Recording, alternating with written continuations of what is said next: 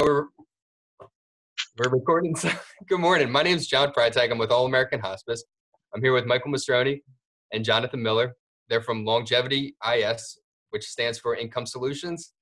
We're gonna learn together and find out what senior financial planning is. Michael and John, I haven't met you guys yet in person, but I'd like to learn a little bit about what everything is. How'd you guys get started in senior care? Well, first, John, thanks for having us. Yes. This is the new norm, and we're learning how to communicate in different capacities, and Zoom is one of these ways. So thanks for having us. And Michael and I have been in senior healthcare for a number of years, and understanding what a person and what a family goes through from the time that they might have some medical conditions going into where they actually need care. Michael and I felt that there was a tremendous void in working with the families and understanding exactly how can they pay for their care? How can we assist with providing the guidance now the fact that they already are receiving care? Michael? I've been in this industry for the better part of 2 decades, working individually with the financial pieces, the insurance pieces, the tax pieces, making sure that all the moving parts of planning for retirement and better yet receiving care are complete. And I think what we've always seen, and John agrees with me, and the reason why we started this business was that there's a lot of focus on the financial piece and the support when you are coming up to the point of being sick. When someone's sick, a lot of times people in the financial industries or support things, you kind of throw up their hands in the air and say, we're not going to get too involved because we don't want to cause any financial harm, or we don't really know too much about what the next steps might be. That's where we specialize. We've been working for years in the process of understanding what the retirement / care community situations like, home care setups, where to receive the supports, veterans issues, things like that, and understanding very well about how to support and encourage the need for care all the way through. Yeah, it's a good point. That's a good point, Michael. We consider ourselves like a long-term care management company that provides and specializes and works with elder financial solutions. But it's with, go ahead. Sorry, John. Yeah, I was just going to say, so from what Michael was saying, it sounds like you guys are able to help navigate it more than just the financial piece. You can point them in the right direction and try to help them out. Okay. Yeah, I think it's almost impossible to really help somebody on the financial piece if you really don't understand what's happening in their care journey and where they at and what their understanding level is of, maybe from a tax standpoint, or even from understanding what type of levels of care potentially are they going to need. A lot of people are looking, when they get into the care crisis, and the families do, they're in it at that moment. But they have to also understand that it's not just about what's happening today, what's going to be happening a year from now, 3 years from now, even longer than that. So if Michael and I don't take the time and do that care guidance piece and the planning piece, it's almost impossible to come up with the right financial solution to help them pay for their care. Right. And we talked a little bit before this. It seems like most of your clients, and this is probably everything, they're coming in crisis mode. So they're already having an issue. They're probably need to go to a hospital or a nursing home. Is that accurate? In home care, community-based living, whatever it may be, there's some support that's needed. And quite frankly, sometimes they may have some long-term care insurance already they bought years ago smartly. But finding the person who sold it to them to explain the benefits might be a little difficult. So we help them figure out ways to use what they have to get that care and start it sooner than later. We all know that the sooner you get benefits or support and get that help, you have a better prognosis in any care situation. So our goal is to advocate for care and trying to give them the best ways to figure out to use what they have to get that care as long as it takes. So what would a normal conversation entail? Like, how does someone find out about you guys? Are you, I guess, involved in senior networks, or how do they get connected with you in the first place? Well, our business is primarily referral, and we developed that referral network through network partners that are individuals that are currently in the senior healthcare environment and taking care of people that are receiving care. We spend a lot of time in the communities and we also have relationships with home health care agencies. The biggest issue that you hear when somebody's in this care crisis is, how am I going to pay for it? And a lot of the either communities, home healthcare agencies, or even some of these network partners aren't well versed to maybe give some kind of guidance in that. So Michael and I are that third party, independent. And I think that's the important piece, that we're independent from the community, independent from the home healthcare agency, or even from the network partner as we come in and try to provide some of our guidance. That's, I think, the biggest understanding, that when the family is going through this, the first step is to bring the family together. Everybody, including the POA, siblings, or any other family members that are experiencing this together collectively. Once you get them together as one and start having that dialogue, that conversation, things become a lot easier. Right. So that's good, because like you said, you're not affiliated. You can have, a third party. You're looking in to give them the best advice, and you don't have any outside motivation to getting them into a specific community or anything like that. You're looking at them at the whole picture. Absolutely. Right. I don't know if you know, but my background's in social work. So when I was a social worker at facilities, you'd have people who would have these financial issues, and I wasn't trained in anything like that, so we would have to refer out to someone like you guys to help navigate the financial aspect of it. What are some of the most common issues that you run into? Is it not having enough money? Is it not knowing what the next step is? What? I'd say there's three main issues. Number one is not knowing how to best go about using their funds.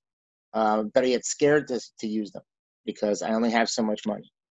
There are people that do worry about, not having enough, can I even start this process anywhere, and don't even know where to begin the process. And I think the third one, a lot of times, are people just don't know what they have. And better yet, when I say that, there might be an adult child, a power of attorney that's thrown into the mix, who's now trying to navigate this whole confusing thing of, where are mom and dad's assets? We don't know where everything is. We now have to become power of attorneys with the companies to get access to find out what the balances are in accounts, and how we're able to actually spend those. Get access. And if I might interject, Michael, John, one of the things that we find in this beginning is even just the power of attorney, even just handling the legal documents and making sure that they're prepared for this journey. I can't tell you how many times Michael and I will walk into a home and say, do you have the power of attorney? And we look at it and it hasn't even been executed. Right? Or if it hasn't been executed, it might be 5, 6 years, 7 years older, and the language has changed in those documents. So it's outdated. So that's where I think a lot in the initial stages where Michael and I come in, is just to try to head in a direction, just to try to say, hey, look, here's the starting point. We know where we want to get to. We want to be able to have any community or any level of care that your mom or dad needs, and make sure that they're going to be able to get that for the rest of their life wherever they want it. But we have other things we have to accomplish before we get to that point. Right. So what are some things that you work on when you meet with the family, besides the power of attorney? We talked about that. Do you guys do any asset protection for nursing home grants, things like that? Is that in the beginning, or is that further down? What's the general process? I think in the beginning is really, and John said this well, we really do spend a lot of time getting everyone on the same page, making sure that all the family members, all the adult children, whoever's in charge is already looking at this from starting to understand what the numbers are, starting to see what the level of care issues are, starting to understand where the impairments are, and who's providing the support and care so far in this process.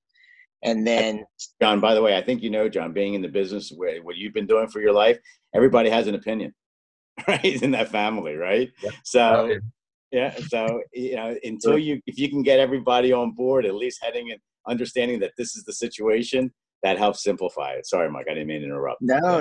It's important to realize, because those opinions can be detrimental to move forward, and can be also very helpful in getting the process started, because, with the care for mom or dad, grandmom, grandpop, aunt, uncle, whatever it may be, the relationship there is that, like I said, we know that the quicker they get the care, the better off they're going to be. It's about how do you move forward the football down the field. Right. John, I think this is a good time if I might just interject that Michael and I, we provide, our services. When we have these face-to-face and sit down and we have these conversations with the family, we're not charging for our particular services at this point. I mean, it's important to understand that our compensation comes from the financial institutions when we create a solution to help pay for their care. It could be a couple of different types of solutions, but we get paid by those financial institutions. So it's very important. We don't want the family to think that for us, as soon as we sit down, we're going to be handing them an invoice. They get enough invoices, they get banged enough from all over. So our mantra is, look, let's get together, let's spend some time, let's figure this out together. We can help you, and we think that you have the assets that we can stretch, or we can create the necessary monthly income. Because what's important to understand, what we do is we're creating and filling a shortfall on their care needs. Now, what do I mean by that? Everybody might have some guaranteed monthly income, Social Security, pensions, what have you. That creates a monthly income, guaranteed income for them. But their cost of care might be over and above what they have on a monthly basis. So what we will do is say, for just an example, if they have $3,000 a monthly income, but it's a $7,000 monthly care bill, there's a $4,000 difference there. Yeah, how do you make it up? We call that the shortfall. Right. Okay, so that's what we're really focusing our attention on, is how do we help them cover that $4,000 shortfall and stretch their dollars and put them in a position where they never have to worry about running out of money. Right. Do you guys have any stories or any recent encounters that you could share that you were able to really manage someone's care better? They didn't have any idea going into this, and you were able to walk them through it and help them come out. I think that, and I say this a little bit, not complimenting ourselves, but everyone that we speak with has always walked away with more information than they've had. Like, I didn't know that. I didn't know whatever was going to be the case. Doesn't mean that we can create, miracles for every person that we talk with, but everybody is always more or better off and on the same page after at least an initial conversation. We're working with a family right now that didn't realize how much withholding was done from a pension. And that pension, by taking that withholding down, it created more net monthly income. Didn't realize that they had deductions for the care levels that they had, so that it was basically a wash, and it actually put more money in their pockets because they were feeling that they were going to be running out sooner, potentially than expected. Yeah, John. I was going to say there was one that comes to my mind on a family that's one particular case, but there was two sisters. And one sister was experiencing cognitive impairment and the other sister felt this unbelievable obligation to make sure that her sister not only got the best possible care that she could get, that she never ran out of money. And she felt this with the pressure that came with that, or that, she needed, just to know that what she was doing was the right thing for her sister. It was always about her sister. So what we had done is sat down with her. And now she had a home still at that time, and we figured out, well, if we sell the house, because she needed a community, in care community, in a community, and work with her existing assets. At the end of the day, when we were done the process, she has now sat there and now understands that her sister, regardless of how long she needs this care for, she now has it. Whereas before, she thought she was running out of money. Before, she thought, oh, my sister's never going to be able to get the kind of care that she's going to need in the right community. And by the way, the communities that she's in is a very expensive community, but for her, that's the right place for her. Sure. And those are the type of stories where you take a person, so much anxiety and so much, stress about having to provide this care, take this responsibility to care for somebody, her sister, no other family, by the way. It was just her sister. And to be able to come in and to provide that solution, I think for Michael and I was very satisfying. One last point I do want to bring up, because I think it's important, and we get a lot of calls on this. We've become a lot of supportive agents for people around the country at this point that are constantly receiving their long-term care bills in the mail, and they see the increases. And we realize that the increases are significant. Because the insurance companies are needing to protect those policies. But that care level that they've been spending that money for all these years is so critical when it comes into play. If you have that available to you, we never want people to drop those policies. So we've been giving them ideas on ways to ensure that they can continue the robust coverage that they paid for 20, 30 years for, and actually lower their premium on an annual basis so that it works more into their budget. And that goes a long way with stretching their dollars as well, because if they have it, we want them to keep it and do it the right way, give them the right guidance on what to adjust to make that work best. Yeah, no, and that's great, because I think lots of times people just need guidance. They might be crippled by all the options that are out there, and just freeze up and not have any idea what to do. So if you guys are able to walk them through the process and let them know this is the right thing, I think that's really great. Thank you. Thanks. Yeah. I appreciate all the information that you guys shared. Do you have anything else that you want to add before we roll? Yeah, just that we understand that it is a process, that when you go through something like this, that it's not going to happen overnight, and that we got to take the time to make sure that we're doing giving you the right guidance and planning. So take the first step, reach out, talk to somebody that understands and can help you. And if you can do that, the end line gets a lot easier for you. Yeah. The more planning, the effort, making that first phone call really does make that process that much easier. Well, thank you both. I really appreciate it. Thanks for having me. Jonathan Miller. Yeah, thank you. And Michael Mastroni from Longevity IS. Thanks again.